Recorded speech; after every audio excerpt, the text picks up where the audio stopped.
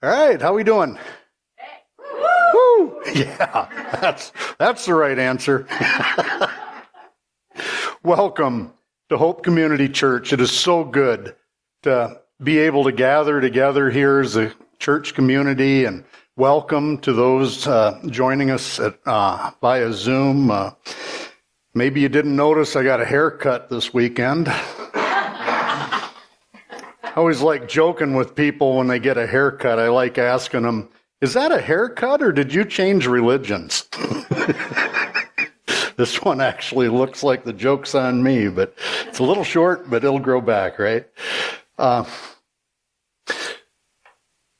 We're continuing in a series that Mike started called The Search for Serenity.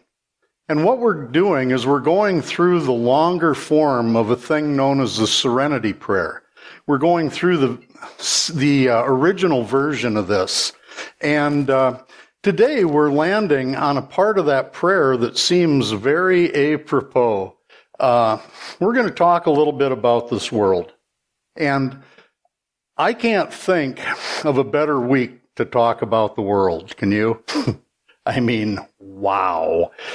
Just when you think that it can't get any weirder out there, then they throw an earthquake and a hurricane in on top of everything. And it's like, man, this whole thing is like the plagues of Egypt on steroids. It's just crazy out there. And the great news is we're not actually here just to talk about current events, but more importantly, the topic of the day, as I said, is the search for serenity.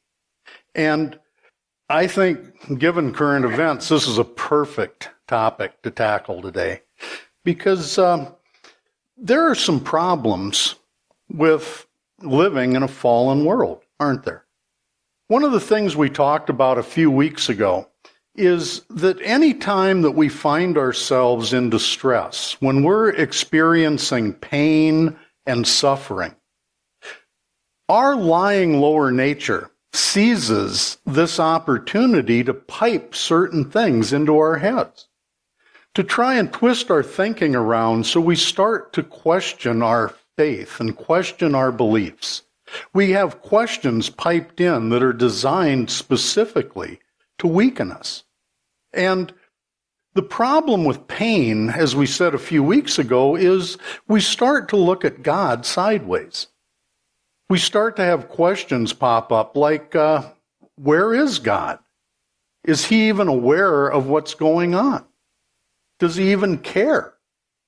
Can he do anything about it? And even worse, if he can do something about it, why isn't he seemingly doing anything? Or even worse, we ask ourselves, is he the one causing all of this? So, with that, there's often another question that seems at times to be even more difficult. And that question is, what is our response to all of this craziness? As Christians, what exactly are we called to do? And I'll be honest, this is a question that I have struggled with for years, because I often feel like I should be doing more. I should be doing something, but I don't want to go off half-cocked, and I'm not really sure at times what a proper response even looks like. Should I stand up or shut up? Do I sit down? Do I lay down? Do I just let them run over me? And quite frankly, I don't know. I've often confessed that if I wasn't a born-again Christian, then plan B, I'd probably at this point be a vigilante. All my life, I've had this incredible thirst for justice.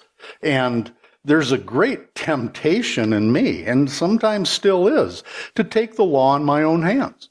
Because I feel like, well, if God isn't going to do anything, I guess it falls to me as his right-hand guy to go fix it myself, right?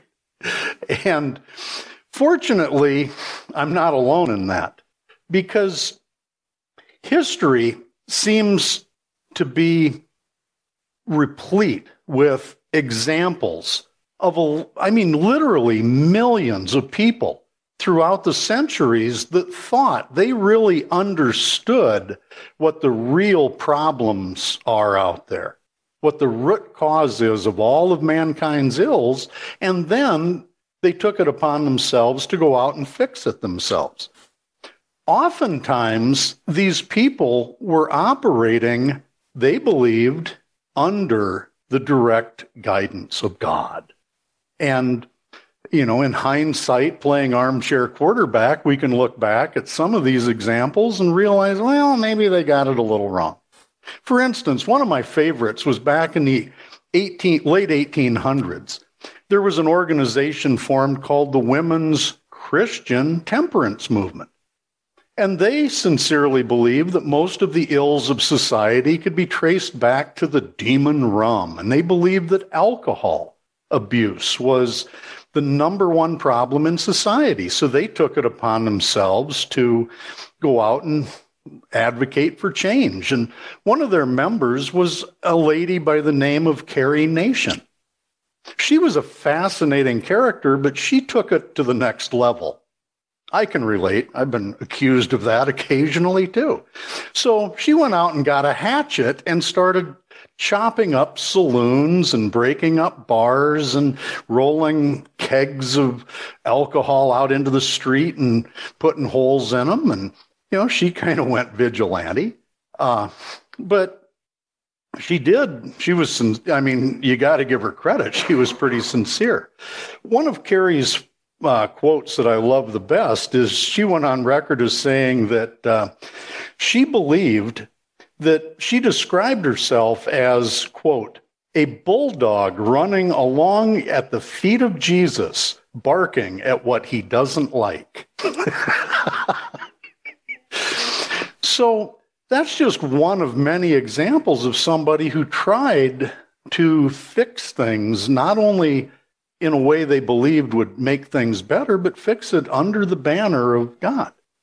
Now, I was taught that if I'm praying for guidance and I believe God is speaking directly to me and his answer starts off with, Mark, I want you to get a tire iron and a 357 Magnum. And I was taught that maybe I might want to bounce that off of somebody. But again,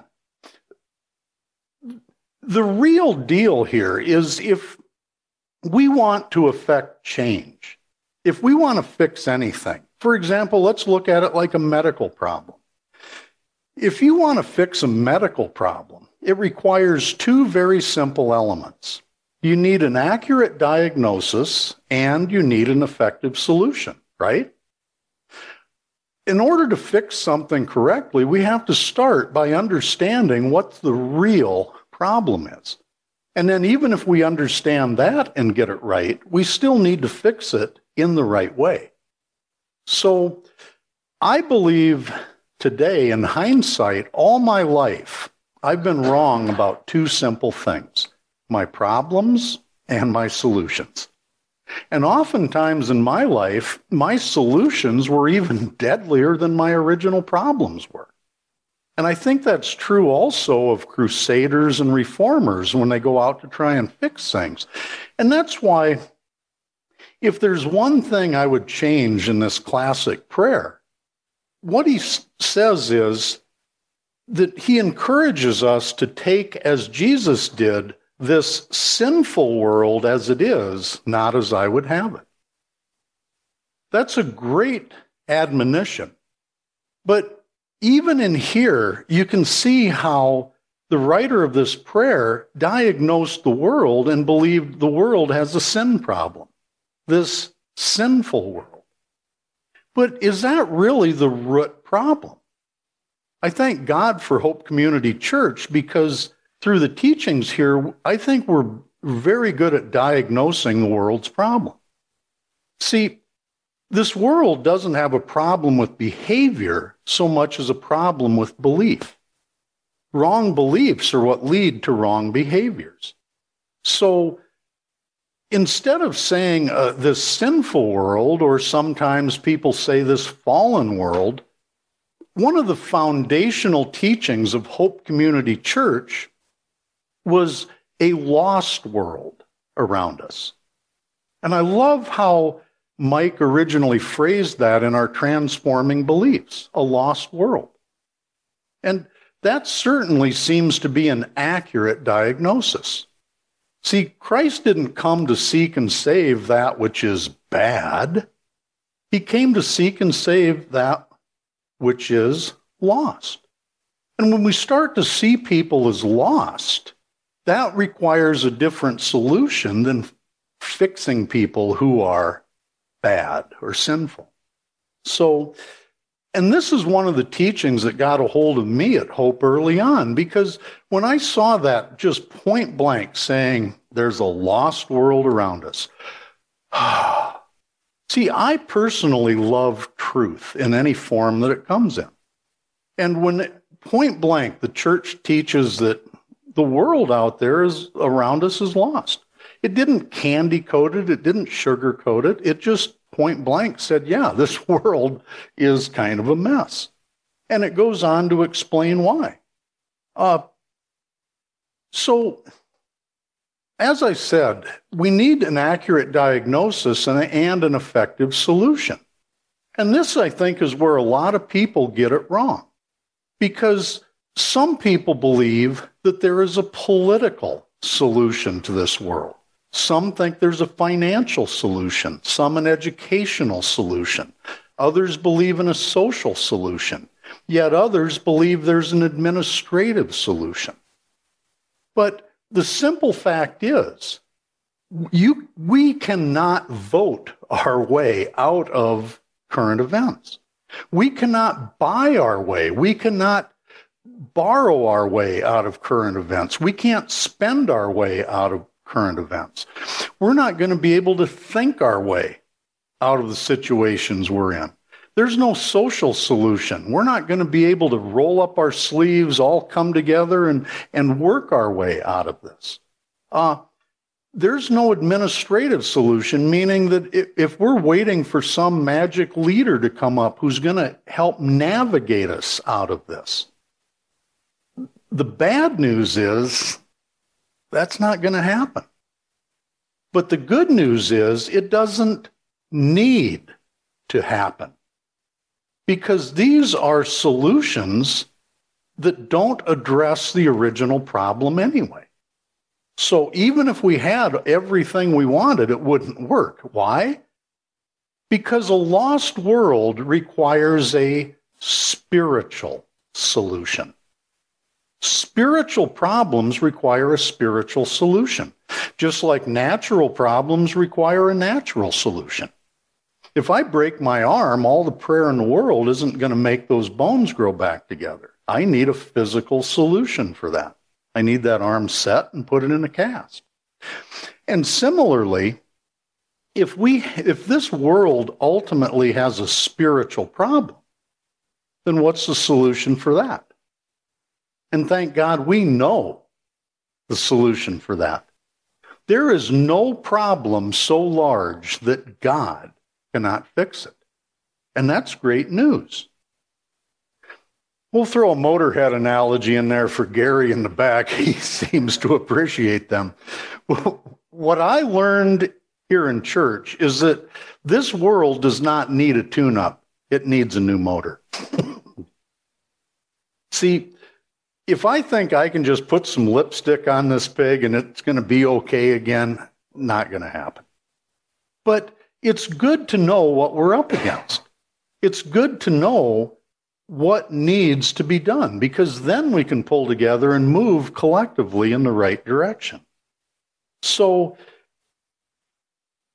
what I love about how this prayer was written is it doesn't just say we need to take this sinful world as it is, not as I would have it be. See, that would be a whole different focus if that was how this was worded. Because then what this would advocate for is a belief that I actually know a lot of people who believe that in a thing called blanket acceptance. oh, what we should do is just accept everything as being exactly the way it's supposed to be at that moment. Nothing happens in God's world by mistake, and we're just supposed to humbly take everything that comes as being okay. But if that were true, then it negates the first part of this prayer where it says we only need to accept those things that cannot and should not be changed. Because it goes on to say also we do need to change the things that ought to be changed. See, blanket acceptance, in my case, probably would have killed me. Because if I believed that I was born exactly the way God wanted me to be, and it was His will, see, in my case, as some of you know, I was a drunk. For 10 years, I drank up my life. But imagine if I would have said, well, it's God's will that I was made an alcoholic, and therefore His will for me is to drink myself to death. And if I sober up, I would be actually interfering with God's will. And I don't want to do that. See, I don't think I was born to do the things I did. I think that there was a lot of self-will in there. There was a lot of deception in there. There were a lot of elements that went into my life taking the course that it did. See, God's will for me wasn't to fall down. It was to get back up again. God's will for me was to change from the inside out, to transform. And I think that's His solution for the world, too. See, our solution in this world is transformation, not just of us, but of everything.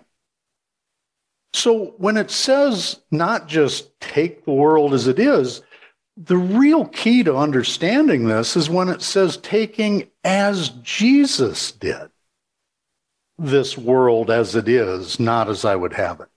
And obviously that leads the question then, okay, so how exactly did Jesus take this world?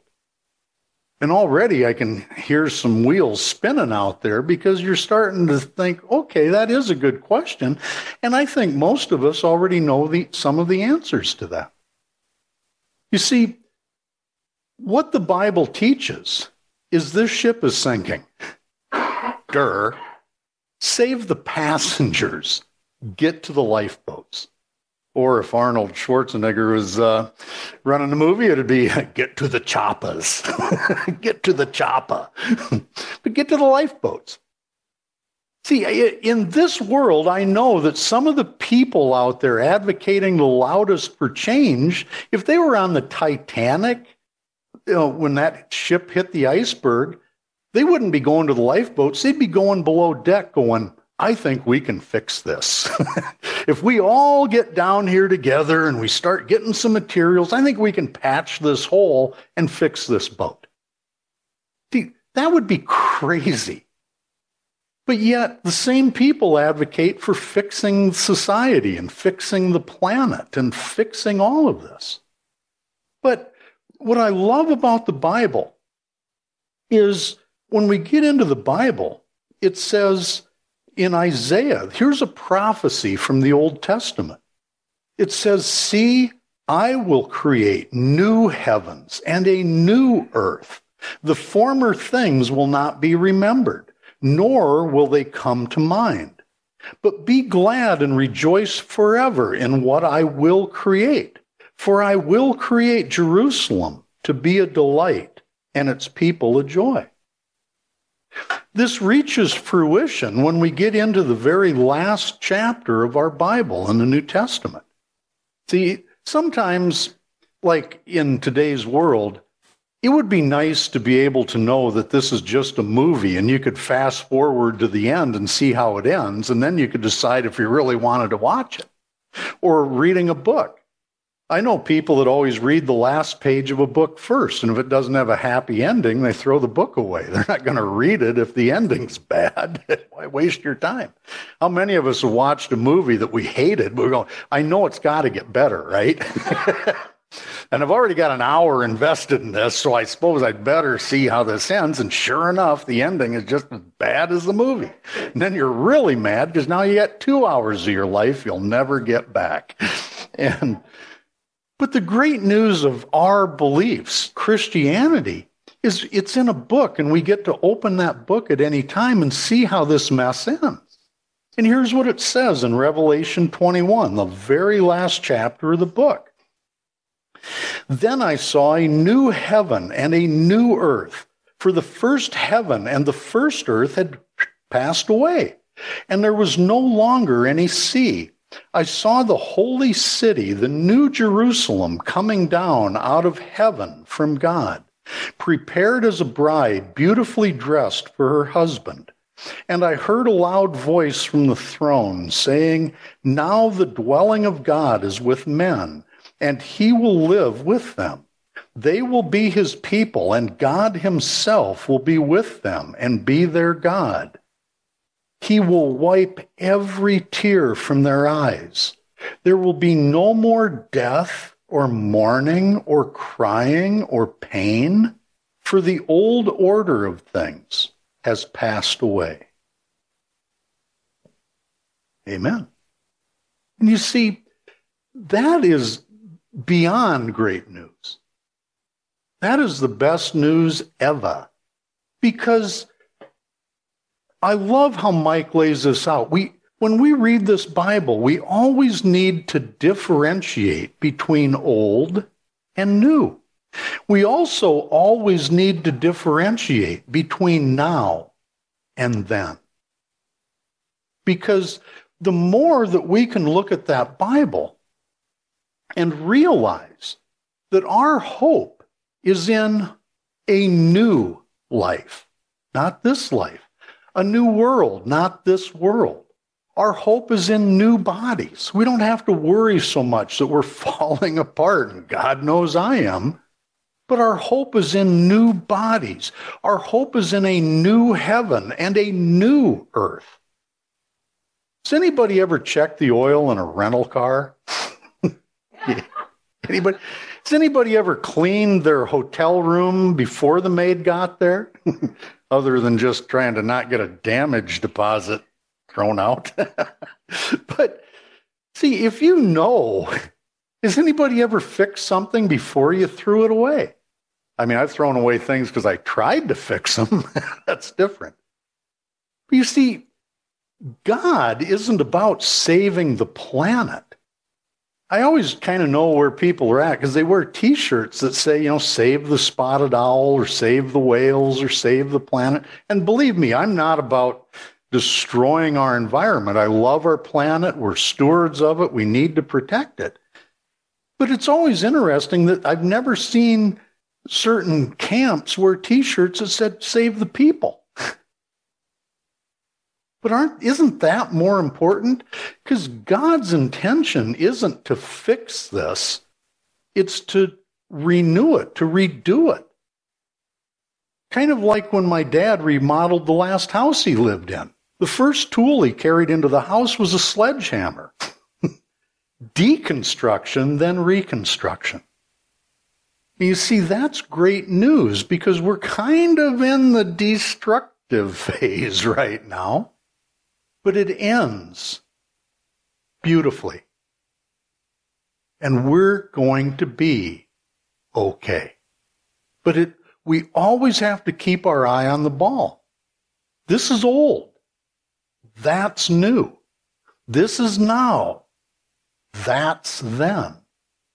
And we're going to transcend all of this. So that then encourages us, once we get our nows versus thens calibrated, what God would tell us: be patient, be confident, be still, be at peace. We will be okay. But what do we do in the meantime? Just sit around and be okay? See, while we're waiting for all of this to transpire, in the meantime, I believe our mission as Christians is to save others, to get more people into the lifeboats. And that makes perfect sense to me. If I'm focused on saving myself, I don't have time for anybody else. When we have the comfortable assurance that we're already saved, we're already secure, we are already okay, heaven is indeed in front of us, then we're freed up to save others. And that's where the Bible tells us, and this is in 2 Corinthians 5. It says, all this is from God, who reconciled us to himself through Christ and gave us the ministry of reconciliation. That God was reconciling the world to himself in Christ, not counting people's sins against them. And he has committed to us the message of reconciliation. We are therefore Christ's ambassadors, as though God were making his appeal through us. We implore you on Christ's behalf, be reconciled to God. So, what we're really called to do is focus on the people, help others, communicate a message to them, help people to understand that punishment is off the table, help people to understand that if they make a decision followed by constructive action to turn their will and their lives over to the care of Jesus, the care of God, that they too can share in all of these promises and be okay. I love how Mike put it in one of his books when he said, as ambassadors of God, we arrive not carrying a whip, but an olive branch. That's what we extend to others. All too often, it's easy to get deceived as Christians, and we think our job is to go out there and judge the world or attack the world or condemn the world because the world is doing all these bad things. But I did the same things. Because if I'm not a believer, why wouldn't I do those same things? There's no reason to not do them. You see, that's why beliefs have to change before behaviors can. God will always change our behavior by changing our desire. That's what makes the impossible possible. A change of heart. And that's what transforms us from the inside out. The great news in that is we get to do exactly what we want to do. We just find as time goes on, we want to do different things. That's what authentic spirituality looks like. God's Spirit within us, transforming us from the inside out, changing what we want, changing our desires, so that we're able to go forward with a heart tuned into other people and not ourselves. There's a name for that. It's called love. Thank you.